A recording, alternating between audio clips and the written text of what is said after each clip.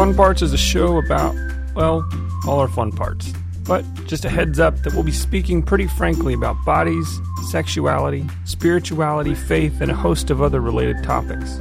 This episode includes references to sexual abuse and trauma, which may be difficult or triggering for some listeners. Also, you might not want to listen with your kids around. Finally, you can join the discussion on our Instagram page at Fun Parts Podcast.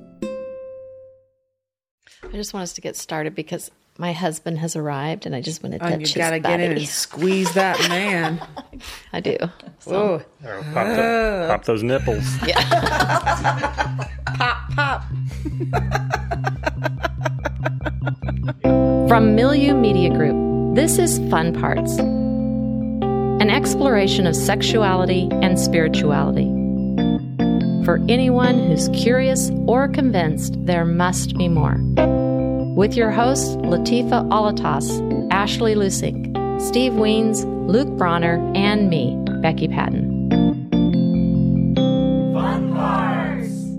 Okay, so in our last episode, we were sort of dissecting this. Our whole conversation was spurred on by this one listener who wrote in and mentioned because of her deconstruction after, years of marriage in a evangelical relationship. I mean, with that being sort of foundational to the relationship, how today she and her partner are really struggling to feel safe with one another. And that led us off the mics to really diving into the ways in which that is consistent, I think, throughout our culture right now in this moment. So when we were like halfway through releasing season 3, we released an episode that really got into some sort of queer perspectives. And on the same day that episode released, legislation passed in Florida and Texas that was, anti-trans and anti-gay. And so we invited listeners to just sort of pause for a couple of weeks. And so we didn't want to move on too quickly from that conversation. And it's interesting that it landed that way. We obviously couldn't have planned it. We also have no idea. We're recording this in May of 2022. This probably won't begin releasing until August or September. So we have no idea even today what will be happening.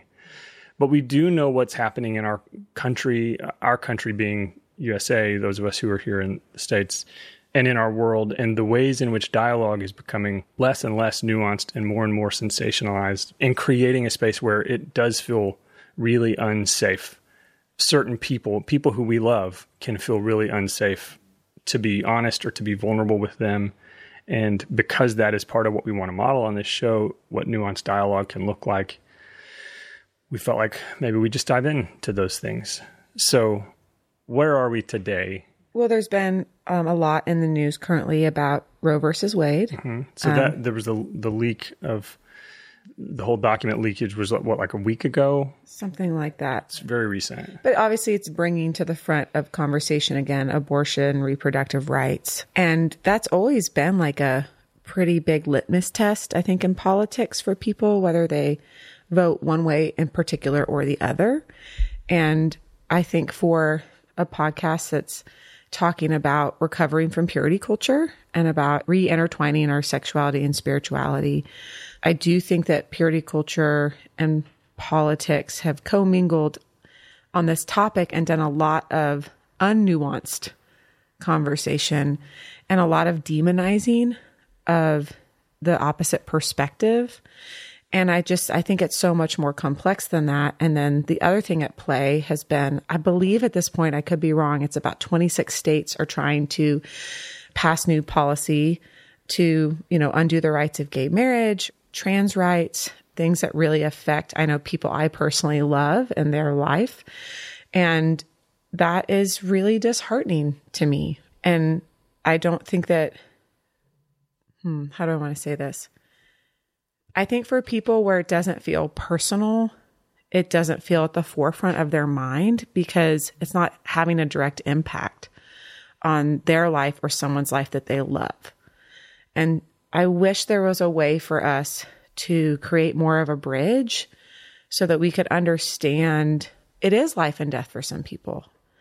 And it does deeply matter. And I think that I'm not a politics expert, so I don't want to draw some big line between how all these policies are intermingled and how they all affect each other. I know there's people that do that and are more educated in that, but I do think where our conversation comes into play in particular is how does our purity culture, how does our spirituality, our sexuality impact the actual behaviors and how we vote and how we live amongst people and how we discuss things that can feel really like dangerous to discuss right now, because we've seen families get torn apart or churches separate or marriages end, I think probably too, over like some of these topics. And it kind of brings me back to what we were saying in the last episode of like, I might have a different set of beliefs than you, but I'm still the same person.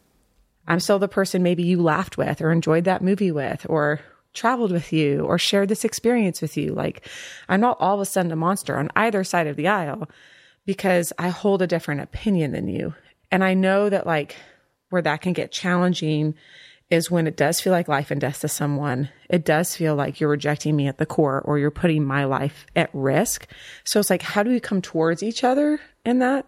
I'm sure I'm going to share opinions in this episode that some listeners might disagree with or feel confused by, or you might be totally on board. But it's like, how do we approach each other with kindness and with nuance and with space so that we can actually dialogue about like, why does this matter to you in this way? Like, what is really the crux of the issue for you? I think we're afraid to kind of approach that in ourselves, like really ask ourselves, why does this matter to me? And I think that's a much more interesting conversation than just like, where do you fall? Mm-hmm. You know? Yeah, I think often lately about how much time we spend trying to simplify things and how simplifying things only complicates them. Like, it only makes things harder. So what I mean is when we choose to, rather than engage in nuanced dialogue, we choose to say like, oh, you're pro-choice, you are a baby murderer, you are, we use this, like, it's very easy for us to sum people up and oversimplify what is perhaps and almost always a very nuanced, maybe even hard to arrive at conviction, or to assume about someone, if they don't fully align with my perspective, then they are wholly the other thing, which leaves some of us in the liminal space of like, actually, there's like, I have conflicting ideas that I have to hold in tension. And the other sort of cultural piece, at least religious cultural piece, that I think we're sort of in the wake of right now, or maybe still in the wave of right now, is we're within a week or two of the beginning of the Global Methodist Church, which was the movement of those within the United Methodist Church who have traditionally been opposed to full inclusion of LGBTQIA folks, have now begun the Global Methodist Church as an entirely new denomination. This has been a fight that's been going on for 50 plus years, probably longer. And that is now actually happening. And so, which is just, I want to own that because that actually might really affect a lot of people who are sort of caught in this weird space in their home church or their denomination or whatever of like, what is going on?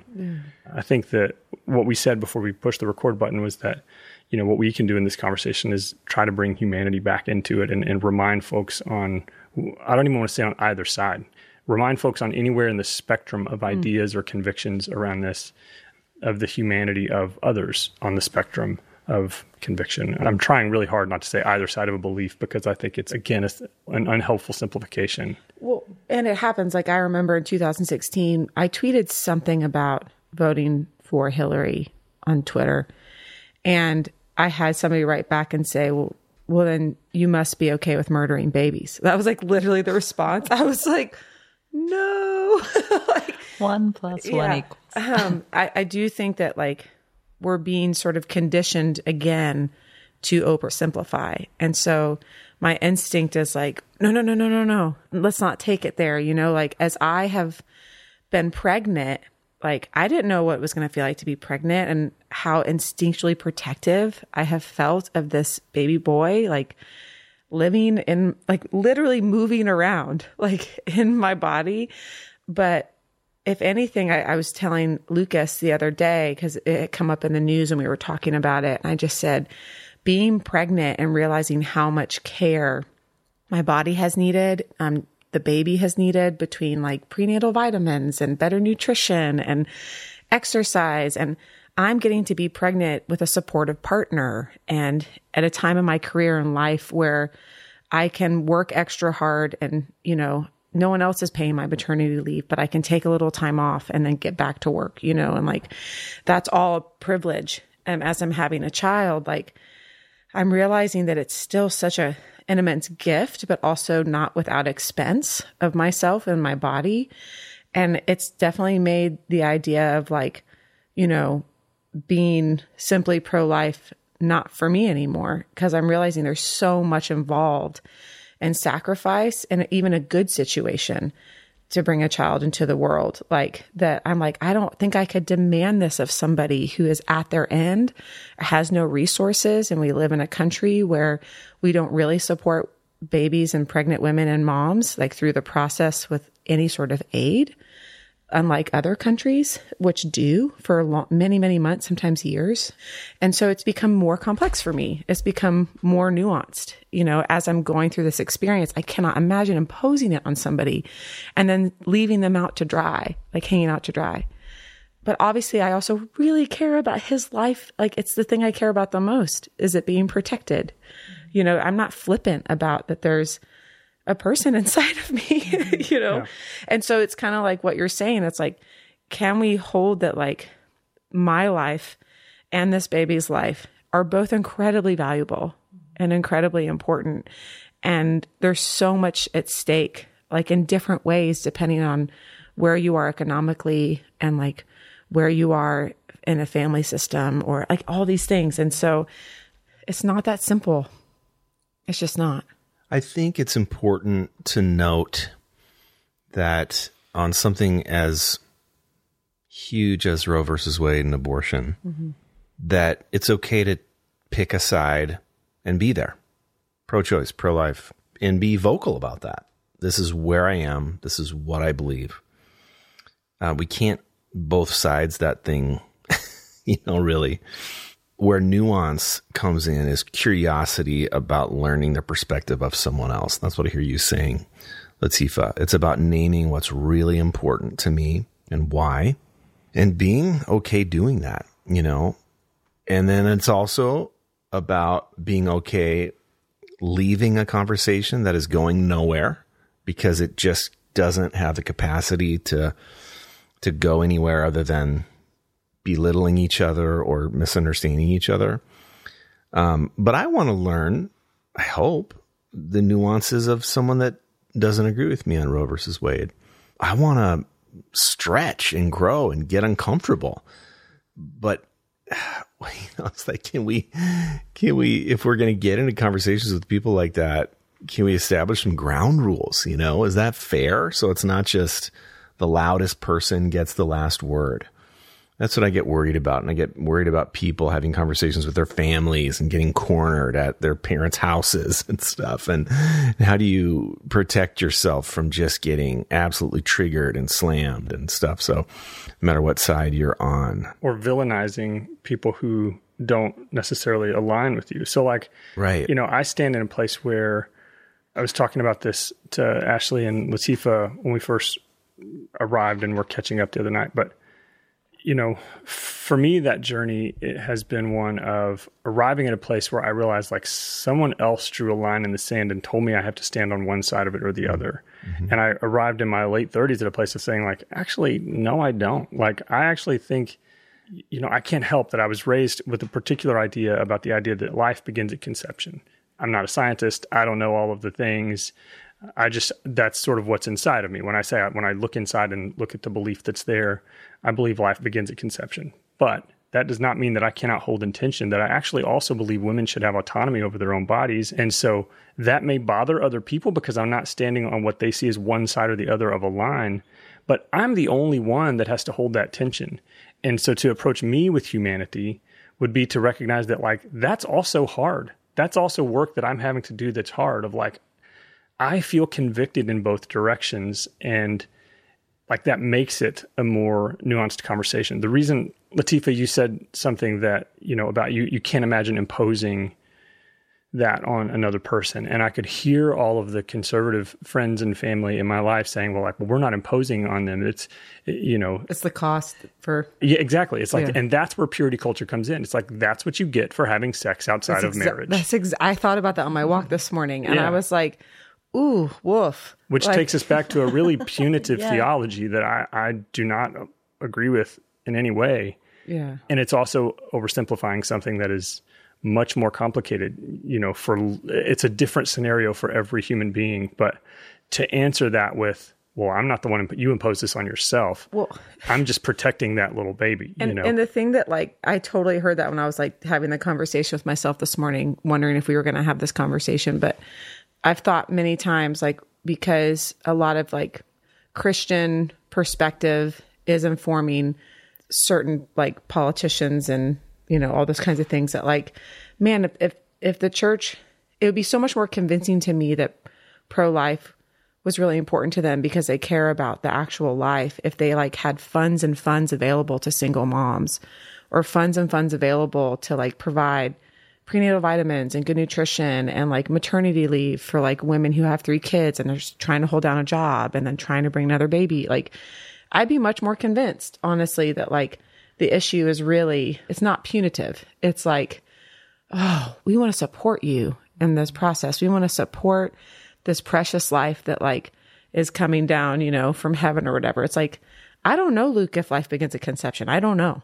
Yeah. That's the truth. If I'm being honest, I know some people feel very, very strongly about it. I don't know either. That's the point I was making, just for the record. I'm not saying you do, but I was taught that it was. But the truth is, I don't know. And even being pregnant, I didn't know at 1 week pregnant or 2 week pregnant or 3 week pregnant. I couldn't have told you. I didn't even know I was pregnant.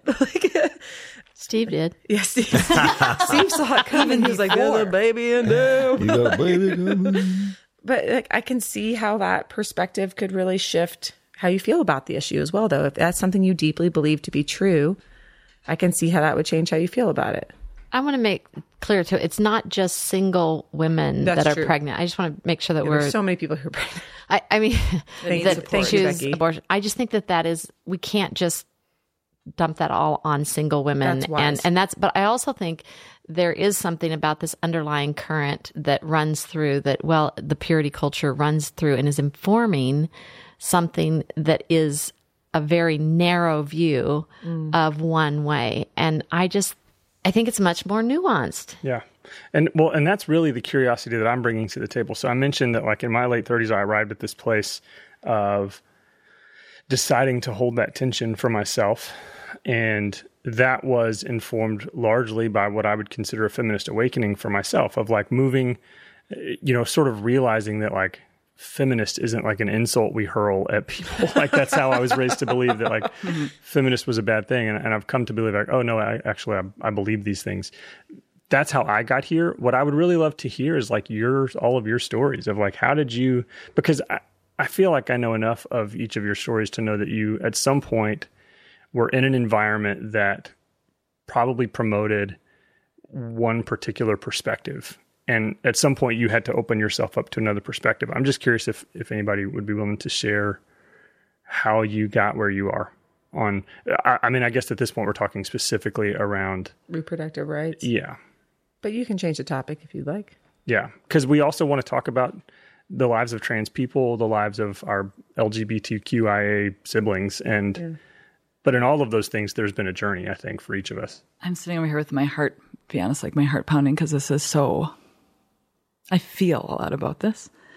I think especially after becoming a mom, and I love the way, Latifah, you've articulated already, but I've become more pro-choice since becoming a mom because of the level of responsibility of caring for a life, and then the experience of how little this country actually cares for the before of true sex education. How do we get there instead of so the whole reason why we're doing this podcast is to talk about how does sex work and have open conversations, because we grew up in a culture where we don't talk about that. Where? Right. When? Literally things I had to re-educate myself about in even after becoming pregnant, I was oh, that can happen that way. Da, da, da. So there's the before.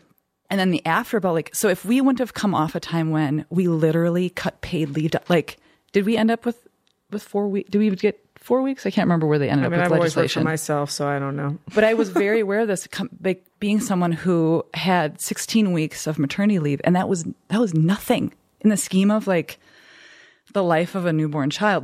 That's literally, I thought it was so generous because most people get 12 weeks, and it's oh, that's my perception is it's generous because that's what I'm given.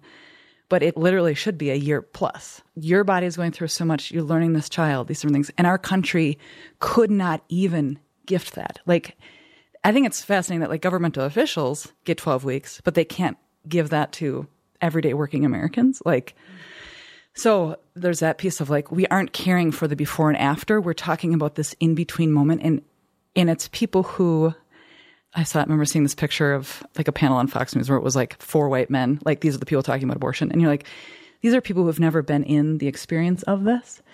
And so that's one part about it.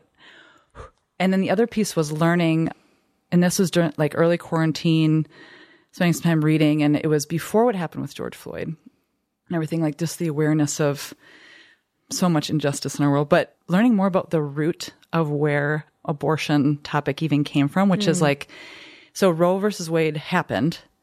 And at that time, it was not a political conversation. And most Christians believe that life began at the first breath. Oh, like after they were delivered, like the breath outside of the womb? Yes. Oh, that's interesting. Yes. And then it was like 6 or 7 years later that it became a political topic, because there was a lot of, I believe it was Christian colleges where they were starting to like, there was a topic of them losing their non-tax rates. And so it was around having to segregate more within their systems. So there is a deep thread of racism in this whole topic that it's like, if we go back to where this started, it really isn't about protecting life. It's like, oh, this roots aren't in good intention. So just being aware of that, because then we would have paid leave. We would have comprehensive sex education if it was something where we believed it's about the whole person, but it is something that's been set up to be divisive. That's the root. And so I think the more we can start to understand, like, where did this come from?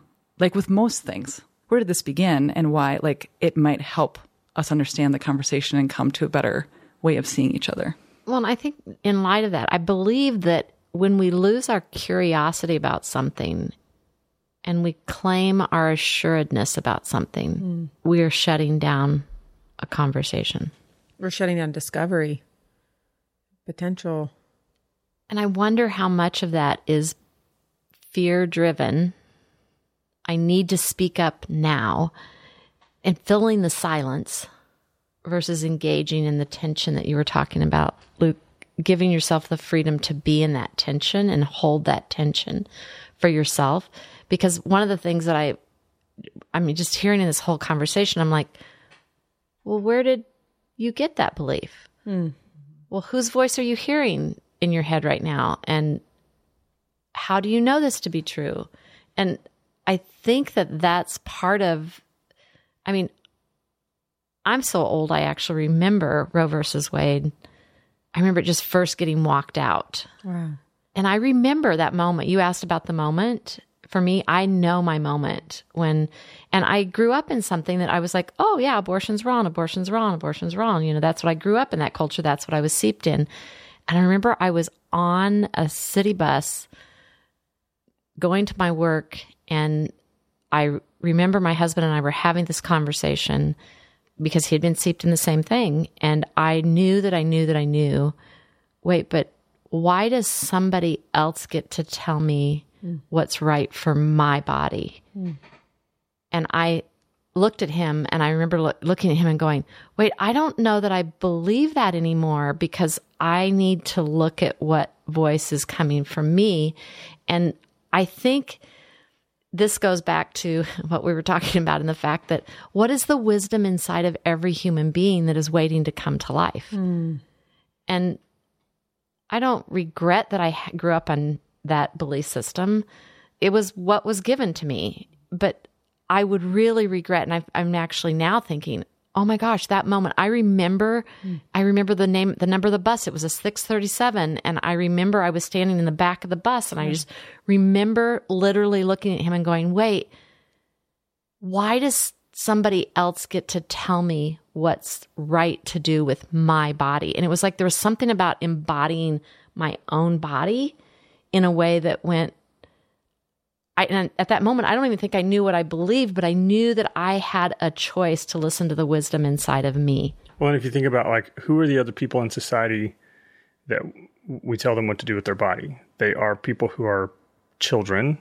There are people who are in prison, or there are people who don't have the capacity to make decisions for themselves. And to lump all... And people who are attracted to people that aren't the heteronormative like standard that we have in our country. Like we say, you cannot have sex with this other person. You can't marry this other person. Right. Well, and that's what I'm trying to draw is like the only people whose bodies we regulate from the outside are those who we believe cannot be trusted to regulate for themselves. And so to lump the queer community in, to lump women on the whole in and say, we'll make this decision for you. Well, and that's... No, please, Becky. Go. And I will make that decision for you says that what you have inside of you isn't good enough to make that decision. And I think that's bullshit. Yes. Right. And that was the process for me too. Was the That more is I learned, wrong. that's That the is more wrong. I learned to hear that. We need to listen inside. We need to listen, but we need to learn how to, and I'm going to use that again, to remember who we are. And what if that is good? I believe it is good. There is good inside of every human being. There is good that is scripted at the very core of how we were literally woven together in our mother's womb. Preach. To bring forth and breathe life into this world. We have something to bring here. Yes. So it's like, I don't know when life begins. I don't know when it does, but I know when we have the opportunity to awaken to the life that we have. And will we awaken to that life for the purpose of actually participating in something versus just literally saying, oh, I have to take this because this is what my religion says. This is what my denomination says. This is what my political side says. I'm just like, can we awaken to the wisdom that is already inside of us, that is a part of every human being? Yes. And I think the other thing that touches to me is abuse. Like, I'll make it personal. I think about my story of the things that I allowed to happen to my body intimately and sexually, and what I was told was the proper way. And I experienced years of damage where I didn't speak up to the wisdom that was inside of me because I thought I was doing what I was supposed to be doing because someone told me you'd been taught. Because of what I was taught. Yeah. And like, I just feel like I wish I would have listened to what she was saying to me so much sooner, because I would have spared years of body memories that I'm so grateful to not be experiencing anymore. But still, occasionally I've talked about it in past seasons where like triggers come up. And so it's like, it's all connected. And like, I'm seeing you, like, as you're speaking, and I'm seeing you get empowered, like I'm seeing your chest rise up and your hands go out and your voice get louder. And it's like, we're afraid of people being empowered, which is like so problematic. And it's like, Becky, you being empowered doesn't make me less empowered or less powerful. You're not robbing me of my experience and my inner wisdom of what I know because you're waking up to the inner wisdom that you know to be true about your body, right? The only way it becomes problematic is that if I want to have power over you. Right. Which is the problem. That's the biggest, problem. that's the root problem. And that's where, how do we use that empowering and waking up to something isn't meant for us to suddenly silence and kill others. It's not meant for that. It's like, oh, what is alive in you? What is alive in you? And can we, and that's where I think that, I really honestly think that quote is, we were not meant to compete. Yeah. I don't think the two sides are meant to compete. I think that there is something of, wait, could it expand us all to learn from one another? Well, this is where I think about the beauty of feminine wisdom, feminine spirituality, because the language you just use is so of that expansion of community, of nurturing, of care. And we have when we talk about the patriarchal Christian world that we're living in, that's very that's very power over, that's very controlled. We've cut off so much of that. And there's fear around, can we allow the feminine to rise up and stand with the masculine? And to me, that is like the ultimate. And that's not talking about gender, like men versus women. That's within each of us. And it's much broader than that, even to talk about it in the binary. that we all embody that. But I think there's so much trying to repress. Like to me, that's the whole conversation around this is with abortion is holding women and remember your place. Like that's so much of what I see, because for my own experience, it's like the more that I got to learn from my own wisdom, I got to see like, no, I do know what's best for me. And you just start to see like, I'm having this kind of like download right now about expansion and pregnancy because I was talking about my body expanding and like thinking about God. Like I am not having this baby because I need this baby to love me in a certain way or to like have a certain path or to like be a certain person. Like Lucas and I are having this child because it's an overflow of love we have to offer without expectation that he'll even be able to or willing to love us back. And like, that's so fucking crazy to me. Like, that's really how I feel. And like, if he decides he likes me and we're cool and like we end up bonding in our life, like I'm all for it. Of course, that's a hope and a desire I carry. But like, I already love him if him decides to be she or they, or if him decides to be an accountant or decides that he does love women or he loves men, or like all those things are sort of superfluous to me. Like, who are you? I want to get to know you, you know? And like, I can't imagine having him and then having all this like expectation of like, you're only going to get my love, son, if you are these things. That just feels so contrary to the whole experience already, you know? And so it's so weird to me that we impose that perspective onto the divine to us, you know, and it's weird to me that we impose that for government that's meant to serve people, not to control people. We talk about serving the people. We say that the president works for the people of the United States, but like, that's not how we're really doing it, you know? And so it's just like, it's just really like falling on me right now that like, gosh, like I love you, you know, baby boy. And like, I want you to have like the best chance to live a whole healthy life. And I can't imagine like at the very beginning of your life, making it about an exchange or an expectation, as opposed to just like, we get to experience this together. And like, you are a product of the overflow of love that Lucas and I have. The divine dance.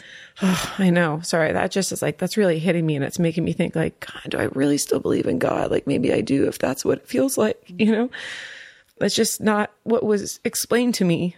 You know, it was explained to me as like, you know, God made you, but like, man, is he disappointed with you immediately.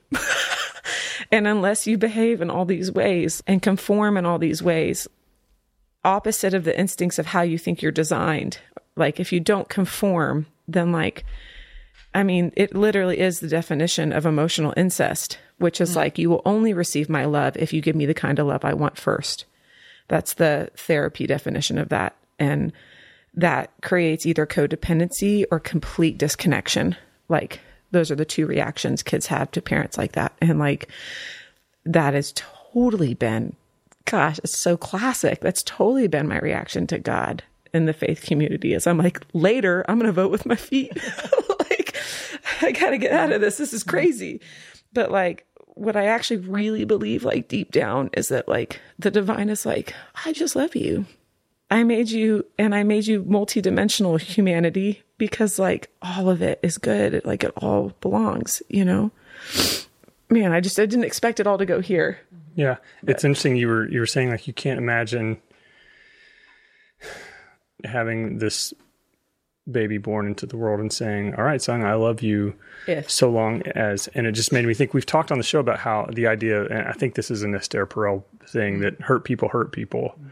And it's like, that is the theology with which so many of us were raised, was that like, we're introduced to God and immediately told God will always, always love you. if. There's always the conditional thing. It's funny. I stumbled across, I don't spend my time looking at church websites, but I did actually this week stumble across some church's website that their youth ministry, they had like 5 tenets that will inform every gathering that they have together. And the first one, I don't remember any of the other 4, but the first one was, God is in a good mood. And I just thought, That's terrifying.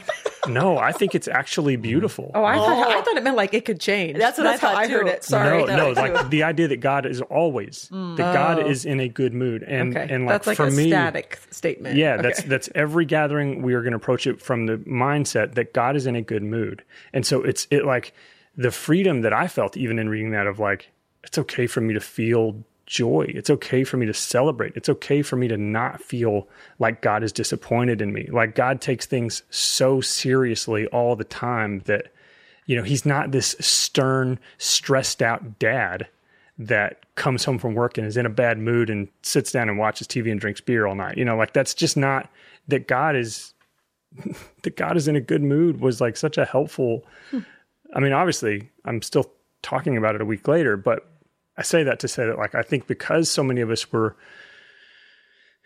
came up with the idea that God's love is conditional and therefore God's love is perfect and conditional, meaning that perfect love is conditional. And that allows us to impose on one another, well, I love you if, yeah.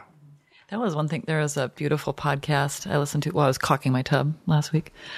It was Brene Brown interviewed Richard Rohr in a 2-part series. And it was one of the most beautiful interviews because his voice is starting to get like just softer and you can just hear his age. And so there's this way that like his wisdom comes through in this like humor and whatnot. But he said, they were talking about trans rights and like the devastation that that's causing in so many levels. And he's like, we're telling God who to love, who they can love. And I was like, that's so true to like your point, like with what you're saying. It's like the level to which we in our humanity are trying to decide. Again, it's the classic who's in, who's out, you know? And it's like, it's completely counter the whole narrative. And that was part of what I loved about his universal Christ is the idea of looking at others and seeing Christ in them. And not just like as a mental exercise, but like as a literal thing that like the living Christ exists in this other person. And I think that's part of like, you know, I started this saying like part of what we can bring to this conversation is to remind people of one another's humanity, but it can also be that we're reminding people of the Christ within one another. I hesitate to even say that because without the context of the book, for those who hear that may sound like crazy talk. But if you read the book and then revisit this conversation, the conversation that's kind of happening globally and locally in the US, I mean, I think there's something real there. Mm-hmm. Steve, I'm curious. I feel like your silence through this conversation it says something. And I'd like to know kind of where your head's He's also just a good listener. Yeah, well, I mean, a couple things. One is I noticed Becky and Ashley and Latifah all getting very animated and engaged. And when I see that, that's not the time for ladies, calm down. Steve has something to say. That's why I said Steve is a good listener. Yeah. So that's about honoring space, holding space. Well, and that's actually how I interpreted it, which is why I wanted to call it out. Like, I think that when I say it speaks volumes, those are the volumes. In a good way. Yeah. And you know, as a man, learning to be with, and I'm going to use the word emotion in a good way. It's emotion, intelligence, empowering, you know, all those things from women, strong women expressing strong feelings and emotions. I've had to learn to not get threatened by that. Wow. That's so good and honest. Yeah. I've had to learn just to, this is good. These are my friends. This is needed in the world. And I don't need to add my anything to that. I just need to be encouraged by that, be expanded by that. So that's the first thing I would say. The second thing I would say is I've been thinking about laws and rights, you know, especially around trans rights. I wonder if people who are against trans rights, I wonder if what's behind that is a fear that my right to believe what I believe will be taken away from me. I'll be somehow mandated to believe or act in a way that I do not believe in. And I get that.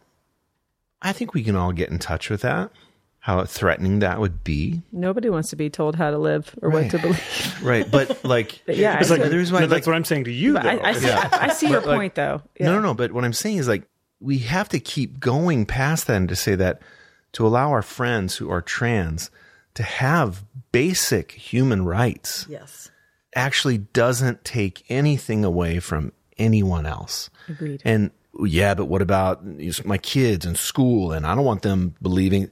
You know what? Your kids get taught a bunch of stuff in school. Yeah. Let's hope you're, processing things with them Also and helping from the them. internet. Also from the internet, also from a lot of things. And so there's just,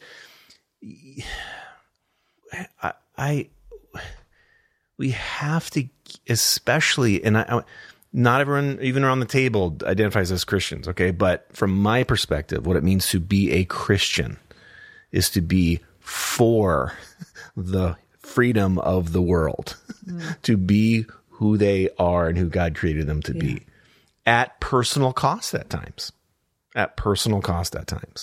So for me as a Christian, and I would identify as a Christian still, to be for trans rights flows right out of my belief in what Christianity is. Yeah. And so anyway, that doesn't totally go to your question, Luke, but That's important, though. I'm really glad you said that. that's, and I don't believe a lot of things all the way down to my toes, but that is one. That is one. One thing I think that is just devastating to me in this whole process too is that it doesn't mean, I think there's this belief that if we control it, it'll go away. Yeah.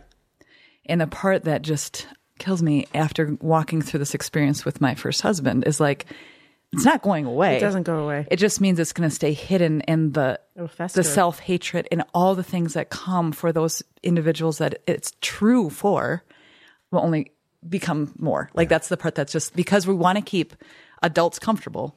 And I'm thinking about children in this situation that are discovering this and going through the process themselves. Like it's hurting so many lives because of a few people that want to stay comfortable. And Yeah. it's just not okay. Yeah. And I it isn't okay. And let's even say it.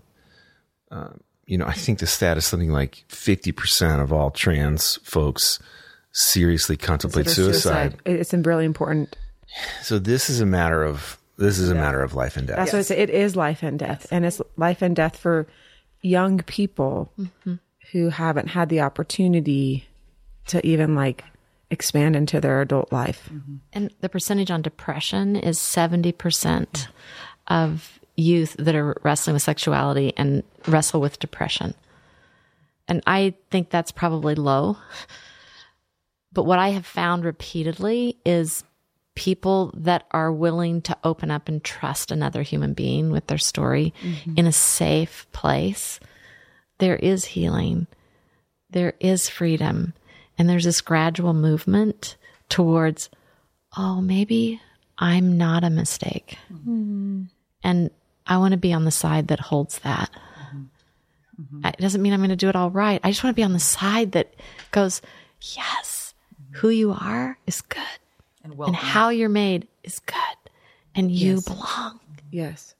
And when we say that we have to have policies where we can't speak of people who are different in front of children, what we're really saying is that that part of you is like a dirty disease that's contagious. And if we speak of it in front of our kids, that they might catch it. Yes. That's the part. And that's the thing that I think is just so unhelpful, because all the people I know in my life that are diverse in a myriad of ways, that's who they are. Someone didn't put it on them. I didn't put my brown skin on me. It's just there. I didn't put breast on myself. They're just there. I didn't put the fact that I'm attracted to men on myself. It's just there. And my friends coming out to me didn't make me become gay. It expanded my life and deepened my theology and made my life so much better to know people have different experiences. And so I think when we want to enforce policy where we say, well, we cannot speak of these things, or we cannot teach any of these things. Like, don't say gay, or don't say, any of this stuff. What we're really saying to that community is the essence of you is like a cancer or a disease. And like, I say that because like, even from the small experience where I posted a pride post from my Christian platform of Page CXVI, so many people wanted to compare being gay to having cancer. And I had to either block it or communicate to them that that is not a helpful way to have the discussion. And it's just an unfortunate argument that somehow got inserted in the conversation. And so it's like, gosh, like, that's why it matters, like how we discuss it. It really does. Yeah. That's what, that, it is important, to like, if we're going to have a forum where people are coming in with ideas they're protecting or things they're afraid of. And so it makes them uncomfortable. It creates discomfort for their life when somebody is different than they are. Like, it still matters how we have the discussion. And when we're saying like, it's unsafe to even speak of in certain environments, that's a message we're communicating to that community. If someone told me, Latifah, like, we cannot speak of the fact that you have a brown female experience, that would say something to me. Mm-hmm. And I'm really grateful for everyone at this table because like, I know regardless of whatever I bring up, like I'm held with love and safety and respect. And like, you're not going to like accuse me of something preposterous or write me off, or like you give me a lot of freedom to like have ideas and then change them if I want, or like have an experience and then you don't devalidate my experience. You hold the space with me, even if it's different from your experience. And that this community around this table has been so healing for me and continues to be. And I'm so grateful for it. And I'm like, this is the interaction that I wish we could have replicated nationally, globally, whatever, as big as you want. But like, it's literally about expanding. It's about making space, So I'm grateful for all of you. That's all I want to say.